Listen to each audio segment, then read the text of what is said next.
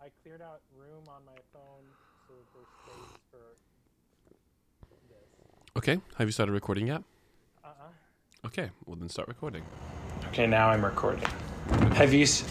You're recording the Zoom. I sure am. Okay. And then we'll probably have you record some musical intro. Doo-doo-doo-doo-doo.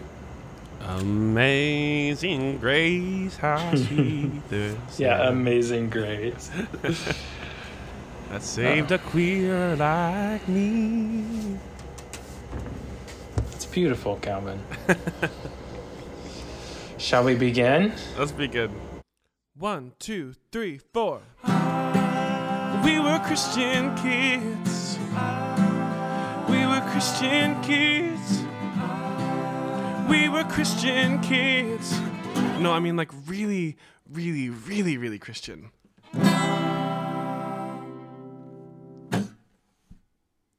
Okay, hello and welcome to We Were Christian Kids, the podcast where we talk about how we were Christian kids, very Christian, and where we are now as adults and as queer entertainers. I'm Justin Randall. And I'm Calvin Arsenia. Hi, Calvin. What's up, Justy? Glad to be here. Same, as always. Where is here for you? Here for me is Brooklyn in New York City, in the neighborhood of Crown Heights. Crown Heights. I do love a crown. Yes, you do love the crown. That is true. And you love heights. Also true. As a tall person. I learned how to be high very well. Yes. And In more I'm than one coming way. and calling in from Kansas City, which is someplace that you also maybe sort of still call home in a way. But I decided to brave the tumultuous Bible Belt, and I still live here. Or I guess Yes, I live and here I again. fled. Yes. We have two journeys. I'm not one sure fled, one stayed. which one is winning right now. Yeah. There's a lot of factors there, especially in this current time, but that's not what we're here to talk about.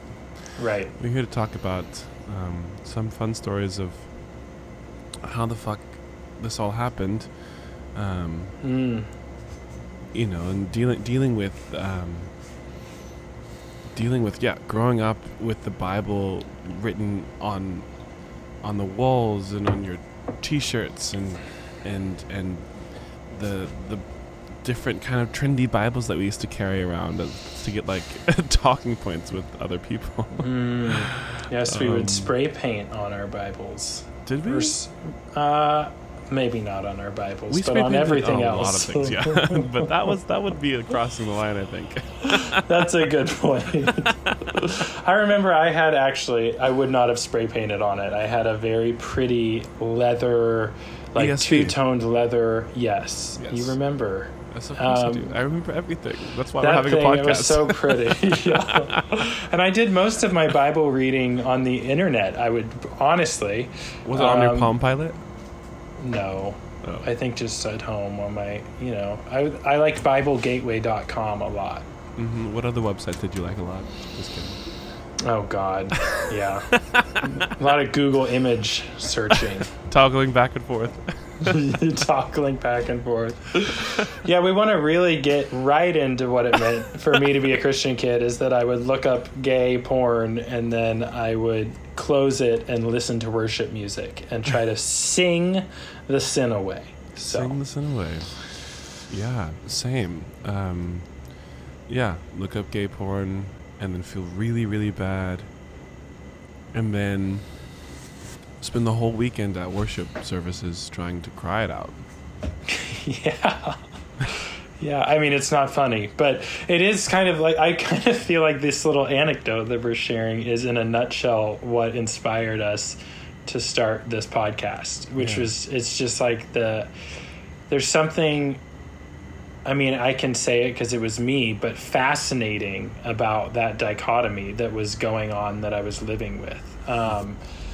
And wholeheartedly, like, both being natural to me because I truly believed the Christian side, and then I was truly a teenage gay boy like discovering myself. So, okay, let's go back a little bit. So we grew up in Olathe, Kansas.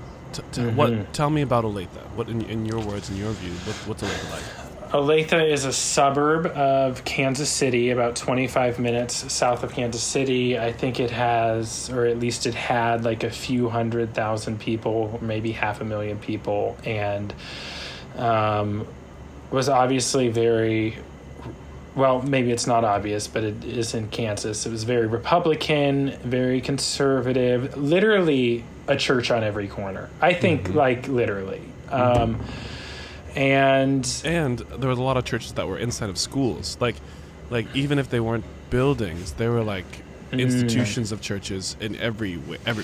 Right, because there wasn't even enough building space for the churches, so they were, occupying other spaces. Yeah, and then on top of that, Olathe was all that I knew. Olathe was like. Just my whole world, you know? I wasn't traveling a lot as a kid, and I guess I traveled throughout the United States a little bit. But even when we were traveling, it was either for school or for church camp. Yeah. So still pretty insular. Which the school was a bunch of other people who lived in Olathe and also had this very like a minuscule viewpoint of what the world was. Yeah, what was Olathe to you, Cal? I moved to Olathe when I was 10, and my parents are from rural Virginia. We had moved back to Central Virginia to kind of help with my mother's passing and dealing with some things there and just kind of bringing the family back together. Then my mother worked for Sprint at the time, and she was offered a job in Kansas City, and mind you, we had only been living in Virginia now for 2 years before my parents decided to tell us that we were moving to the desert. And so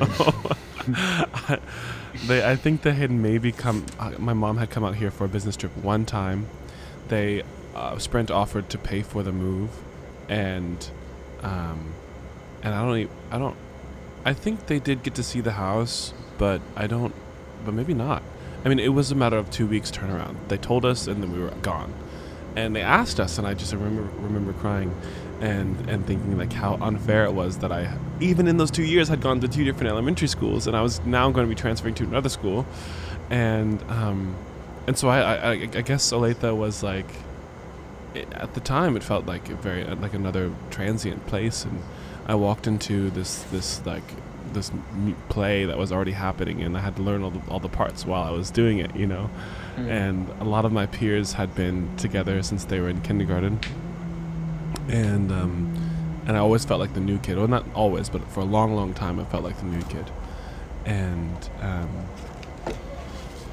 And then throughout the whole experience, just being involved with church culture and Christian culture, and we're going to get into all those nitty gritty things, but I thought that I was going to grow up, get married to a woman, have children, be a pastor of a church, or at least a worship pastor, and spend the rest of my days bringing revival to Olathe. And that was like the fullest expression of what I thought I was going to do with my life, and for that to have shifted is pretty miraculous, because I was pretty steadfast to that. Yep. You know, like we talked a lot about revival to Olathe in our high school days.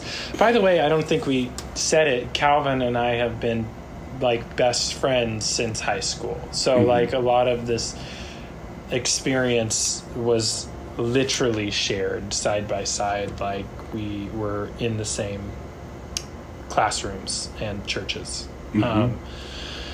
But yeah, revival to Olathe, we talked a lot about that. I mean, you maybe more so than me, but because I sort of always had an inkling that I was going to go elsewhere, I think, like deep down. But I was like, hey, while I'm here, I'm down with with bringing the Holy Spirit into the hearts of Aletheans. Yeah, I mean, I've in my entire life, I don't think that I've ever done halfway very well. So I'm pretty intense and gung ho in general. And so if I'm convinced that my speaking into space is going to conjure up this uncreated being to save people from eternal damnation, then I'm like in it, you know? Like I was in it and I was there for it,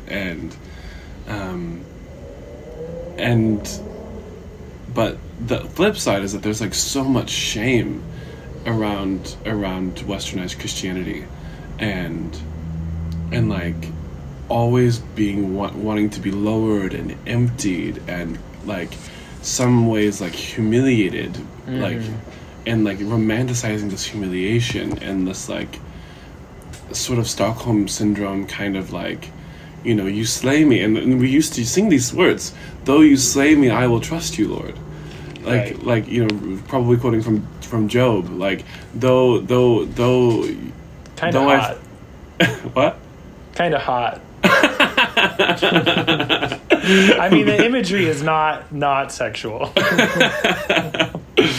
Though I feel like wretched and disgusting and we would get off on feeling like how gross and how low and how like much forgiveness we needed, you know? Yeah. And I remember the scripture, whoever's been forgiven much loves much, and he's talking about the prostitute, and that's a Jesus quote.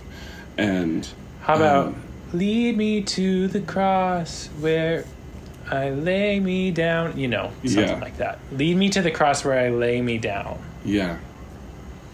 And so we have like this, like, you know, this fetish of imagery of like this bleeding man, and then me being below and like being so much like grosser than that, you know, and that I And caused almost that. like at fault for Yeah. that. Yeah. And so you walk around like, you know, just like a guy who's wearing gray sweatpants, and you're just like, fuck. Like, Right. I did it to Jesus, I'm sorry. This is why he died. Yeah. Why can't he be wearing jeans? We could have avoided so much. Baggy jeans. Not Baggy not- jeans. Yeah, because remember, girl jeans. So like, yeah, anyway. Oh, I know. Yeah, and the type of Christianity I think that we are talking about was, let me throw out some adjectives here: Protestant, non-denominational, evangelical, and even charismatic for parts, most actually of the time. Charismatic meaning, do we need to get into that right now? I think you should define all those things. Well, Protestant meaning not Catholic, so Right, when so people that was- say Christian, it's not specific. And that's coming with Martin Luther after the Lutheran Church. He denounced the Catholic Church based on all of these things that he hated, including like priests and doing church services in Latin. And so all of the churches that started after Martin Luther, not Martin Luther King, but Martin Luther, were considered Protestant. Okay, And the then- second thing you said was evangelical? No, the second thing was non-denominational, which okay. is after then the Protestant Reformation, right? Mm-hmm. Then, you know, sects began to form. Sections. Sections, people with similar beliefs, and that's where we get like Lutheran, Presbyterian, Baptist. These are groups of Protestant believers who have commonalities and think that their commonalities are important enough or salient enough to split away. And Non-denominational is just doesn't adhere to any of those, and each church is on its own. Right, and those different denominations like Baptist or Nazarene, they all have affiliations, and so they actually share financial responsibility for one another. And they trade pastors, and there's like just different, I mean, it's basically like cliques. They're just cliques that operate on a global level. And they would have conferences throughout the year and stuff like that within those individual denominations. So Right. non-denominational meant that they were unaffiliated and that they were just kind of hanging With out. any organization. It was like I could start my own non-denominational church today. Right. And because then you don't have to answer to anybody. Right. Which, so in many ways, non-denominational churches could tend toward more extreme, I mean, extreme is a relative term, but like more obscure beliefs or practices because there was no like higher accountability. Mm-hmm.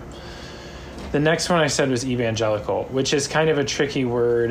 It has become like a political term, but I think the way evangelical is, I could be wrong, but generally understood is like a mode of Christianity that seeks to like actively convert and like proselytize and bring others into the faith. Like born again Christians who believe it's their task to convert others. Yeah. So that means that we would go out to the malls and you know, or not necessarily maybe us, but we definitely had friends who would go to the malls or to the movies or to like parks or like wherever and like try to talk to strangers to try to convince them to follow Jesus and do the sinner's prayer. Like immediately. Like, dear Jesus, I believe you are the Son of God. I believe that I have sinned, and I ask for your forgiveness and for your Holy Spirit to come and live inside of me. Boom. Going to heaven, bitch. Going to heaven for good for some Christians, and for as long as you go to church for other Christians. Yeah. Depending on your what? Denomination. Right. And some people even believe that it's predestined, and so therefore, even if you say the sinner's prayer, but you weren't predestined, then perhaps too bad. You could never be saved. Yeah. You gave it your best shot. And the last one I said was charismatic, which is the fun one for sure. Oh, super fun. Which charismatic means, I actually think technically it means like of gifts, but it's based in like the gifts of the Holy Spirit, which are like speaking in tongues. That's the most important one. Yeah. I mean, that's the funnest one. It's the most divisive one because there is a list of the gifts of the Spirit. Yeah, that's true. And some of them are like humility, right? Right, and like patience or something. Boring. But the big ones are like healing and speaking in tongues. Right, the laying on of hands. The laying on of hands. Which we love. Oh, sure. I mean, yeah. I'm still doing that one. Well, a little less than normal, right? Yeah, but that's true. Slightly less. Slightly less than normal now, but I'm doing it a lot. I got booed up during the quarantine, and Calvin is booed up. I got booed up, and I'm really happy about it. I'm not booed up. I'm on Hinge now. I finally downloaded Hinge. You want to hear a little story? Tell me. Is I downloaded Hinge because everyone has been saying, this is not sponsored, by the way, this is not an ad, but everyone has been saying that app works. And like everyone I talk to that's using Hinge is like, yes, I found my husband. And so I downloaded it. I gotta say, it seems to be working better than most, but there was one interaction where pretty quickly the guy goes, top or bottom? Am I gonna tell this whole story? Go for it. And then I said bottom. And then he goes, do you want to become friends? And I thought that was just delightful. So then I screenshotted that, and without his information, of course, and I put it on Twitter, and it kind of went viral, and I looked, and now 600,000 people have seen that screenshot, which means I yesterday told 600,000 people that I'm a bottom. And now even more with this podcast. So I just can't stop. What am I doing? This is a far cry from high school, from my Christian youth. Very, very far. I mean, but at the same time, you've been, you know, lowering yourself for many years now. That's true. On my hands and knees.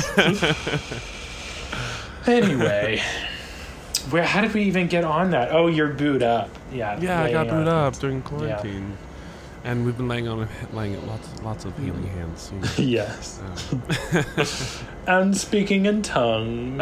yes, sure. Speaking with tongues and no voice involved. But Anyway. speaking in tongues is one that actually is one that scares people. I remember there was I had a friend that I told that we were doing summer stock theater, and I told her I used to be really Christian, and then I told her that I used to speak in tongues, and then every time that we would meet a new person, because she grew up with zero religion, none, which is another topic that's fascinating to me. Mm-hmm. But we would meet anyone, she'd be like, "This is Justin, he used to speak in tongues." She told our whole cast that I used to speak in tongues, and everyone was like, "What?" But the thing about it is that many different cultures throughout history have used that as a device. Remember that night when we? Oh man, this is a good one. Yeah. It was me, you, and should we say his name? Let's bleep it out. Me, Yeah. you, and that guy. Yeah.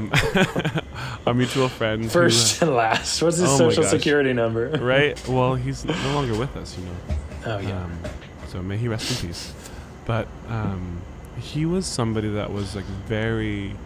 He kind of had that Saul to Paul conversion in front of our eyes, and we like tried to take him in under our wing, and I think that we really, really meant, you know, we were sincere about all of that. But it was a situation where he was like actively cussing out his teachers all the time, and like was not necessarily the most like charming individual. And then he's like got saved, air quotes, and then was like tried to be really nice and kind, and he was.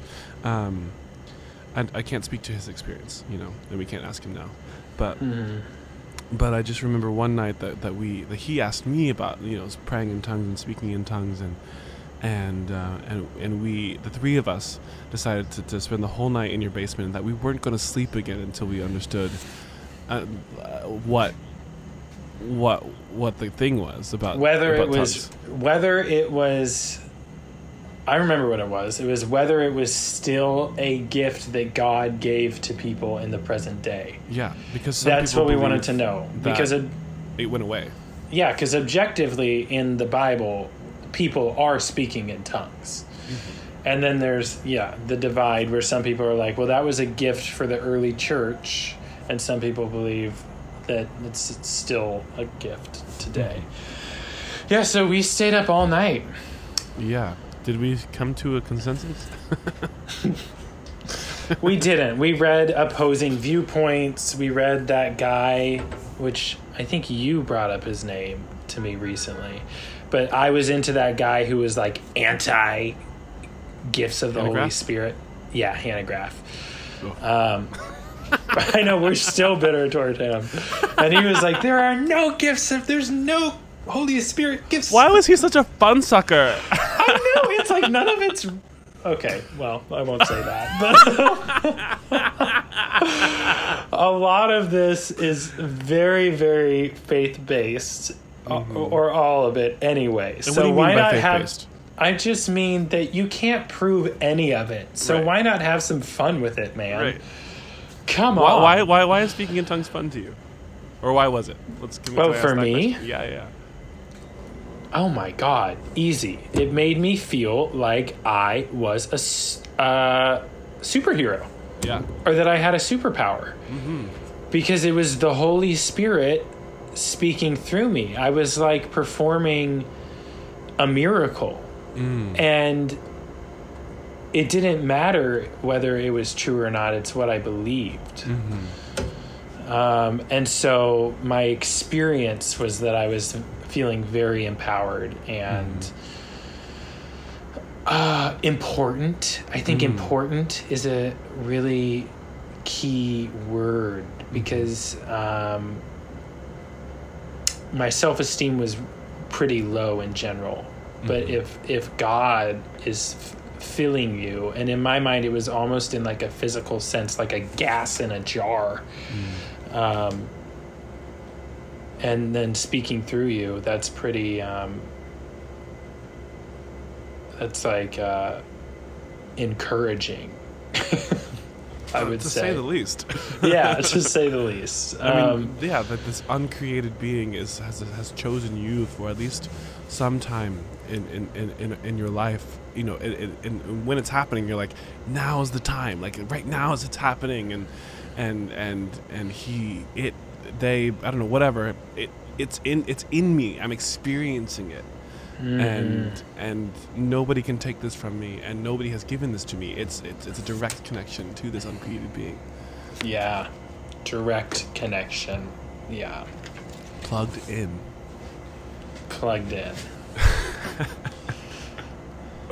But not all of our, I mean, so I would say that almost all of the kids that we sort of bumped shoulders with were Protestant, which is to say not Catholic, but not all of them were this charismatic line of Christianity where they were speaking tongues and doing healings. There's like a lot of our experience was pretty down the middle, you know, Christian, like someone would imagine. You know, we're like saying simple prayers together, holding hands. We are just reading from the Bible, and we are trying to abstain from sins. You know. Ugh, so awful. I know. I think about that a lot because I've bumped into, there's like on TikTok. TikTok is kind of amazing because there's a place for anyone. And like it's like really like thrives on like pockets of users, and the algorithm like shoots you into a pocket.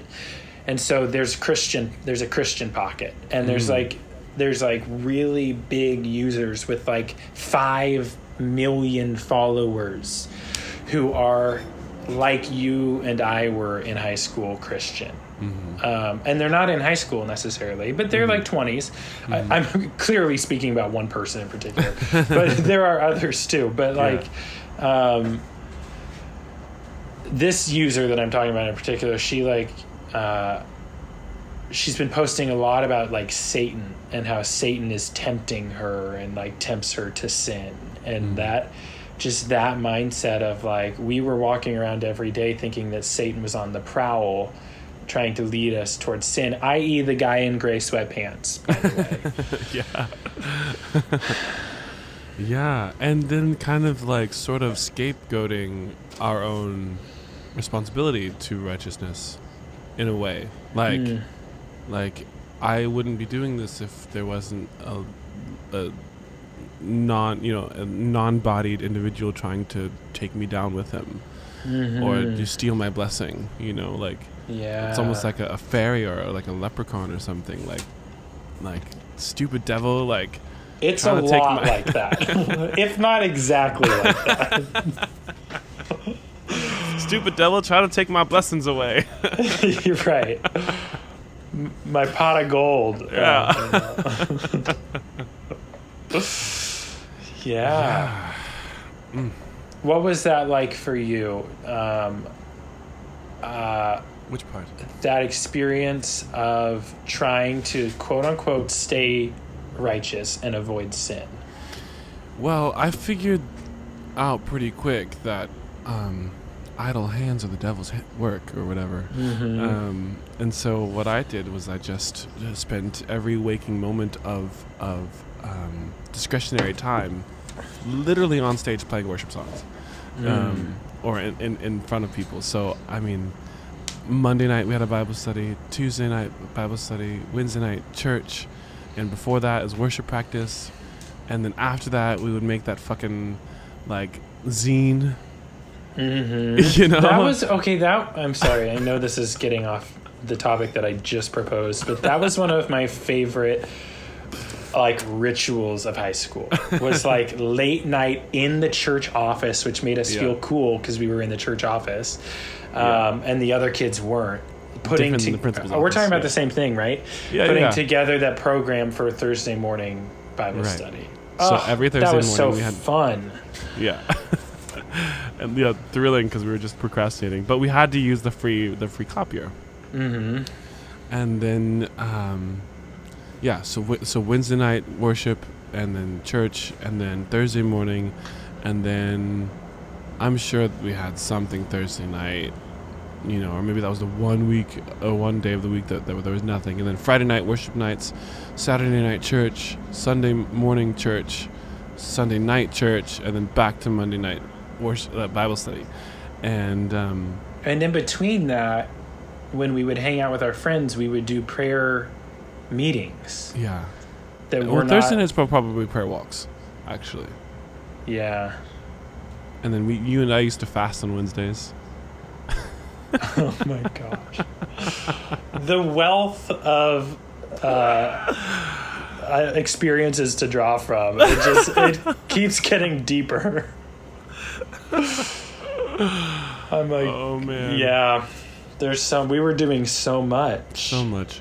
And I would really love to hear from the listeners what kind of things that they, experience if they grew up around, watching people like us, kind of like, in the secret society, that weren't super religious people, like wondering what we were doing, or if they have any questions about that, or like if they were in the church and like could share stories about their own experience. That would be awesome as well. And we'll have a link or an email that you can send comments and questions and inquiries to.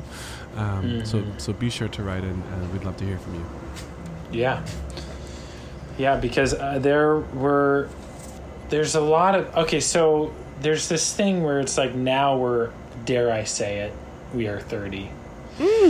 And listen, not everybody made it this far, so I feel very lucky. Yeah, aren't you just Mr. Silver Lining? Actually, Mr. Salt and Pepper nowadays. Oh my God.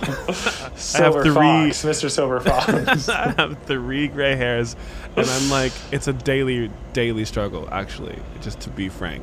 I know, but you should say I look in the mirror and I just say, it is an honor to age. It is an honor to age. And eventually I think I'll believe it, but I'm just like, I want to pluck it. Maybe eventually I'll say it. No, but I mean, it truly is. It's both and, but it's an honor to age. That is not a value of our culture as Americans, or probably most of Western societies, but truly it is an honor to age. And so I'm just reminding myself. Anyway, so we are 30. I made a face for those listening. No, I do agree. It's an honor to age. I'm thrilled about it. My point is, though, that so we're 30 now. So we bump into all these people. We meet all these people, and you don't know who. It is a common narrative to be an intense, devout Christian in your youth and then hit your 20s and go somewhere else. That doesn't mean directly opposite, but just somewhere else. And so, we bump into all these people and we don't know who shares this history with us, which is what is interesting to me about the listeners, posting their experiences or, prompts or questions or I did this, because it's sort of like this when I meet someone and I find out that they were like me when they were younger, it's like, oh, you get me. Yeah. And I think it's just really interesting. And so I don't think that I run into that many people that have that experience. Like, there's been only a handful, because now that I live this kind of artistic lifestyle and I live like a lot of the people that we grew up with are still in the church, they're the same, like they maybe they deviated a little bit in college, but then they decided to go back, and I was even in Johnson County, which is the county that Olathe is in. I was in there today, and I was like, driving around, and I see Trump signs, and I see people like walking their kids and like, who are our age, who did do that settling down thing, and they're like, in their minds winning at life because they're living the thing that their parents wanted for them, which was a college education and then a career and a family and church on Sunday. And and so I don't interact with those people very often. I perform, or at least I have been performing for the last 10 years, sharing my songs on stages throughout the U.S. and Europe, and predominantly in bars or high-end performing arts centers, and young families are not my target demographic. Right. So people who would be our age that are like raising their Christian families are like, I don't see them. Maybe, or even devout Christians that aren't raising families. I mean, they don't come to the show. Not you're covered in glitter and right, doused in glitter, being touched by boys. Not necessarily, but. Yeah, and so unless like we already have history, like people that we did grow up with who would have come out of curiosity or just like blind support of what I was doing, that those are the only kinds of people that I think that I've really been around. So it's interesting to hear you say that you have encountered some of those people, because it's just not something that I've experienced. Well, one thing for me is that I don't encounter any of the people. I mean, in New York. I know no one who's living a young family Christian life. Yeah. And I mean that.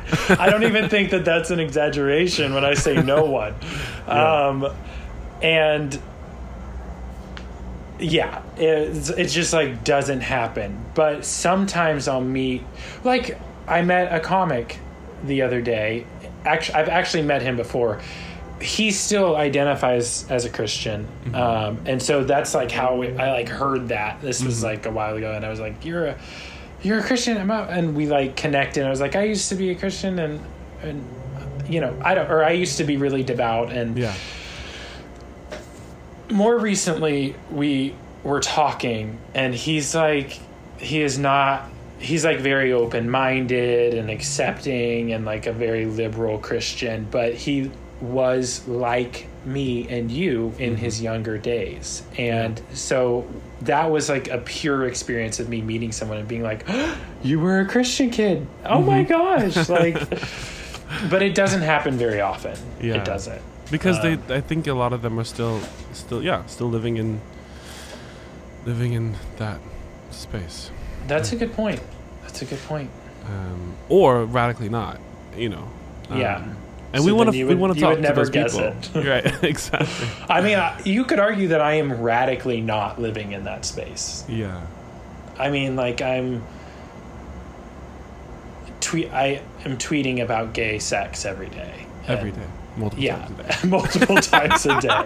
And talking about it to crowds. And not just gay sex, but Christianity. And how it's impacted you.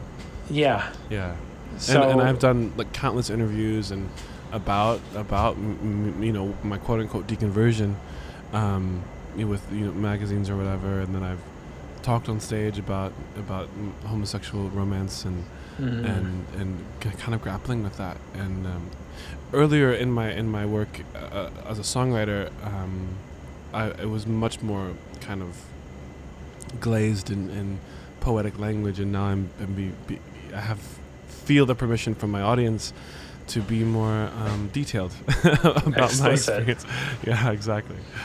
Well, I also do want to say though, really quick, that I am not implying at all that gay sex is not compatible with Christianity, but it is not compatible with the Christianity that I grew up with. Yeah. So that's what I mean. Okay. Because a lot of times, sometimes I'll tweet about like a dichotomy between how Christian I was and how gay I am now, and people will be like, you can be gay and Christian. Yeah. And I feel bad when that happens, because I'm like, you're right, and that's not what I mean. But you couldn't in my world. Right. And I'm really curious to know, and this is something that I've actually, one of the things that I think that I wanted to get out of doing this podcast is to find that community, because I think that there is, I mean, I definitely do not subscribe to Western Christianity anymore. However, I think there was a lot of things that we grew up with, and even using the Bible as a way to exercise logic in our developing minds, that I think positively influenced the way that we think and deal with the world at large. And totally. I'm sure that could have happened with any number of holy books. But it's the constant retelling of stories and having to recall, I think. And I would love to talk to a psychologist about this. I would love to see how that has lasting effects on our adult life. And I would also like to talk to other queer individuals who do have an active spiritual life now, and to hear what that's like, because I think in general, at least from what and please correct me if you have a different experience, but I think in general, the queer community and the gay community and the homosexual movement or whatever is seen as stereotypically very shallow and materialistic, and like childlike or something. And I'd say that's been the media portrayal for decades. Decades, yes. And I also think that a lot of people who are queer in the media perpetuate it and use that as the thing that they do. And And I'm not trying to throw shade or anything. I just want to know that, on Queer Eye, for instance, I saw that there was a queer Christian community and a gay priest, and that was great to see. But I'm talking about people in between that, us and that, where it's like they're living their life with the spiritual practice, and that's not their job, and and they feel fulfilled by it. I would really love to talk to those people. I agree. I would say that I pretty firmly identify as one of those people. I intentionally, I'm sober, and part of getting sober was intentionally developing a spiritual practice. That was just my journey. And so I put effort into it. I put effort into for me, having a higher power, trying to pray to that higher power, trying to trust that higher power.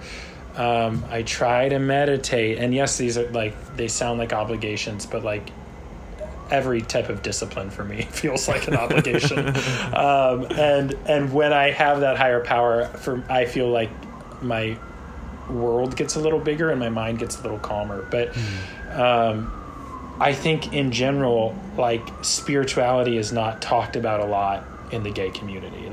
I agree with you. It feels like it's sort of on the fringes. I would associate GHB. Do you know what GHB is? I knew you weren't gonna know what it was. It's the drug. It's a drug that you take, and it makes you all loopy, and it doesn't matter. But it's a party drug. I would associate ketamine with the gay community before I would associate God. Yeah. I hope I don't get canceled for saying that, but well, I mean, statistically speaking, there's a lot of drug use and drug abuse in the gay community. That's not a secret, Yeah. And I think that we could talk about any number of books and things that talk about our shared kind of traumas, being raised in a heteronormative society and having to be pushed in our entire life and shoved into hiding and watching people who we relate to be shamed and burned at the stake, right? Both literally and figuratively, and the fear and the shame and all of these things that force us into the shadows and force us to diminish ourselves in ways that cause permanent scarring in our mind and body.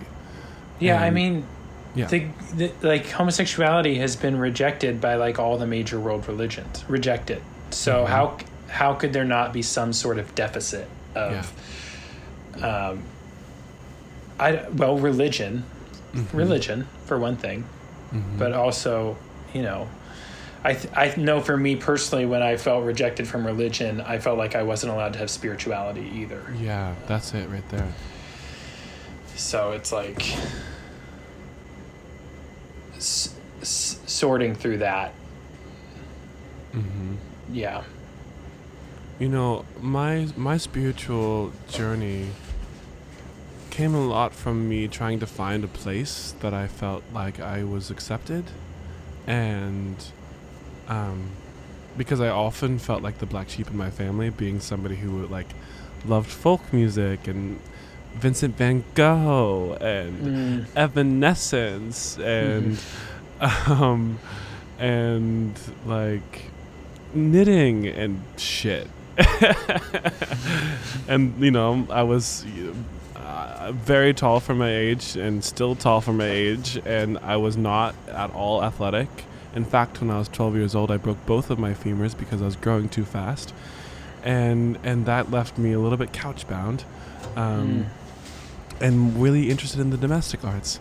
And so so because that didn't fit this, you know, the ideal for my family dynamic, or at least I didn't feel like I was fitting the ideal for my family dynamic, I tried to find another place in which I could excel and be seen excelling.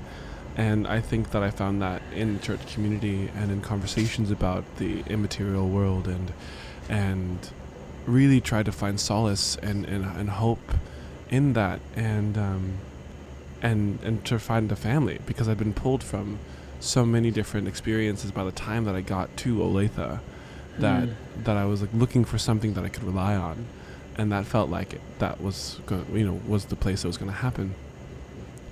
And so I kind of lost my train of thought, but I think well, you made me think that it's also worth saying, like, yes, I see the church. So in our youth, like, the church could become like a place to excel, and then a place to find community and to feel safe, and it's like wildly accepted by our parents. But yeah, it made me so it's like, look, I'm the best, I'm great. Right. But it also made me think that it can't not be said that I was hoping God would make me not gay. Yeah. Oh, every day. If I prayed hard enough, that was really the central focus of my spiritual practice. Yeah. Was that if I fasted enough, if I prayed enough, if I attended enough church, if I led enough people to Christ, if I avoided fame enough, then poof. If I studied enough scripture and memorized enough verses, not poof, the other one. Then maybe perhaps I could have a normal life and be loved by my family. Essentially, maybe I could fulfill this. Maybe I could fit into that square peg that I was supposed to, and that I wouldn't be the weirdo, and that I wouldn't be the shame of my family history. Right. That I could perpetuate my family name in honor. I didn't want to dishonor my family. So then there's this. Mm-hmm.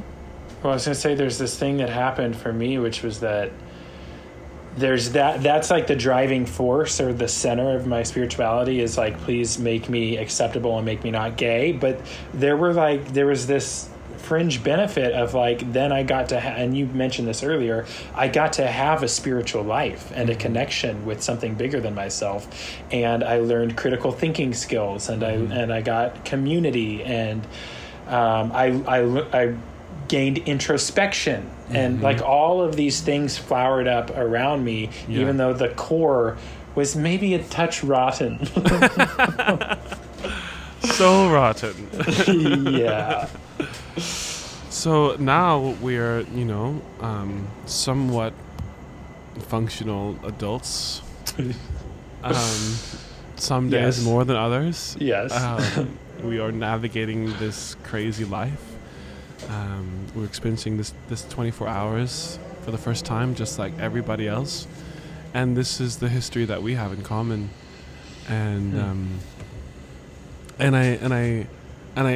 I have a feeling that there are so many other people who are in our shoes and don't have a place to go, And I think, even in some of my, and I wonder if you experience this, even in some of my quote unquote secular relationships now, and I'm just using that as a term. So secular being the opposite of Christian in Christianese or in Christian dialect. The relationships that I've made after my time as a missionary, we'll do that in another episode, that there wasn't much of that introspection. There wasn't so much of a focus on the intangible. And when trying to talk through, because we have so much vocabulary around the inner life. Yeah. And I remember I was like sort of having like a flirtationship with this married man, and I would exchange guitar lessons for poetry lessons.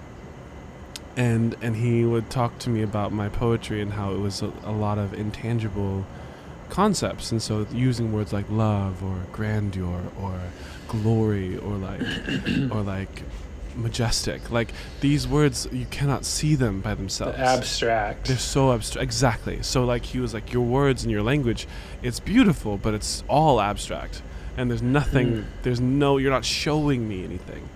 And I was like, well, that's the only thing I know. That's how the neurons in my brain are wired. Literally, that is my vocabulary. It's the way I see the world. Right. Yeah, 100%. Yeah. I mean, even like a word like manifestation, like that doesn't mean anything. It's like, like these words, they're just like the shadow of other things. And so, so then trying to like have it and spur on new friendships with people who don't have that background, who don't have that past, who don't use that language, who don't have those neurons, has sometimes been quite kind of weird, like. Yeah. I mean, even still to this day, I'm having people be like, you've never seen that movie or this movie or whatever. It's like, no, and they're like, you're kind of like a mole person. I was like, yeah. I mean, I just watched Dirty Dancing for the first time like 2 months ago. You know what I've seen? Yeah, I agree. There's the that's the sheltered aspect of that. We sheltered the fuck out of ourselves, but and yet we know like the most obscure Christian references and musicians. But what was I going to say? Oh, there is another route which I've seen, which is widely prevalent into this introspection, and it's people who go to therapy. So therapy. Yes, therapy's amazing. Therapy, yeah, it's like religion, secular route inward. And so there's like this thing where it's like, do I ever want to date someone who doesn't go to therapy or has had an extensive religious background? I don't know. Both are valid. So, yeah. I mean, and it's also valid to not look inward. I mean, like, live your dreams. I don't know. As long as you're not hurting anybody, you can. Dancing through life. That's a Wicked reference. Yeah. Okay. Unlimited. That's different. I know. Okay, but do you think that okay, and this may be a little bit touchy, but do you think that you would prefer to have had a more tangible experience, or like a secular worldly experience? Yeah, worldly, gritty, cultural? Yeah. Sometimes I think that I still feel a little out of touch from culture sometimes, and there were years of catching up. I mean, I'm still catching up. Like I think that like my religious background is the reason I didn't start watching Drag Race until this year. Like not because I thought it was like bad or a-religious, but like I just was not in touch with culture. It just took me so long to like get my feet planted and like, I'm in the world, this is what's going on around me, and let me engage with it. So sometimes I do wish that, yes. But then on the other hand, I wouldn't be who I am. And I like my quirks, and we're on the journey of self-acceptance. We are. Yes, exactly. All aboard? All aboard. Well, I will say we hope and plan to have guests on the pod in the future who share this similar experience and hear about their lives. Yeah, absolutely.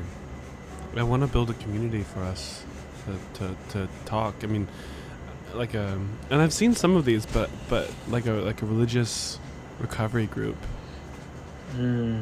But I really want to talk to religious recovery people who experience religious trauma, who are actively living a queer lifestyle, because I think it's just a little bit more nuanced and specific, and can feel like incredibly lonely when not only have you been rejected by your entire family your whole life, but also like thousands of people. Justin, we knew thousands of people who admired us for our faith.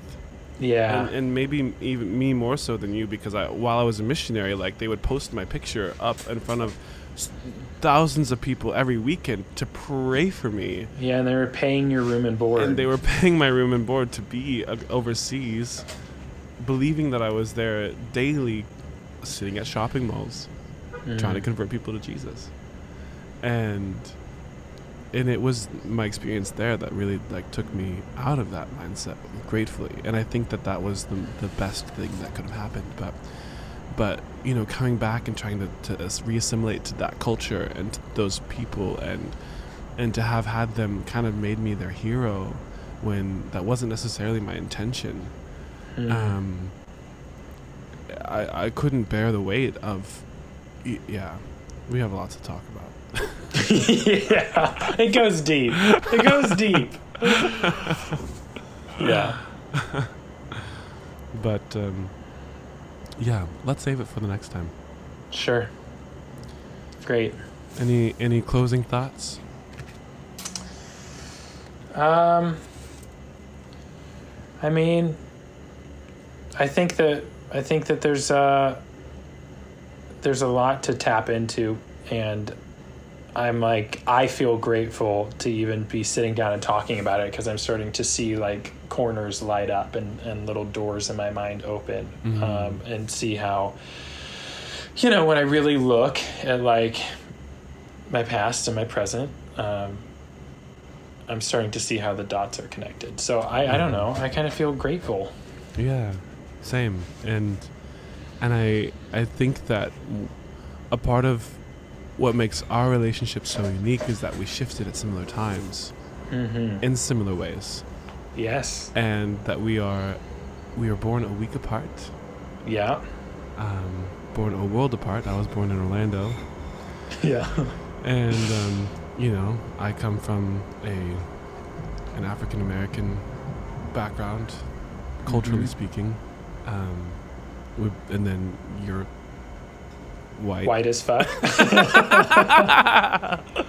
and yet I feel so much brotherhood with you, and I feel like I've been really honored to be able to do life in parallel with you, and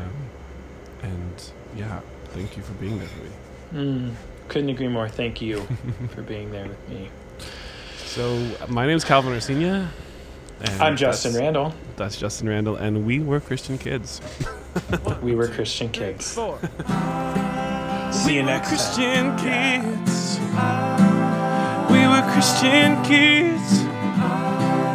We were Christian kids.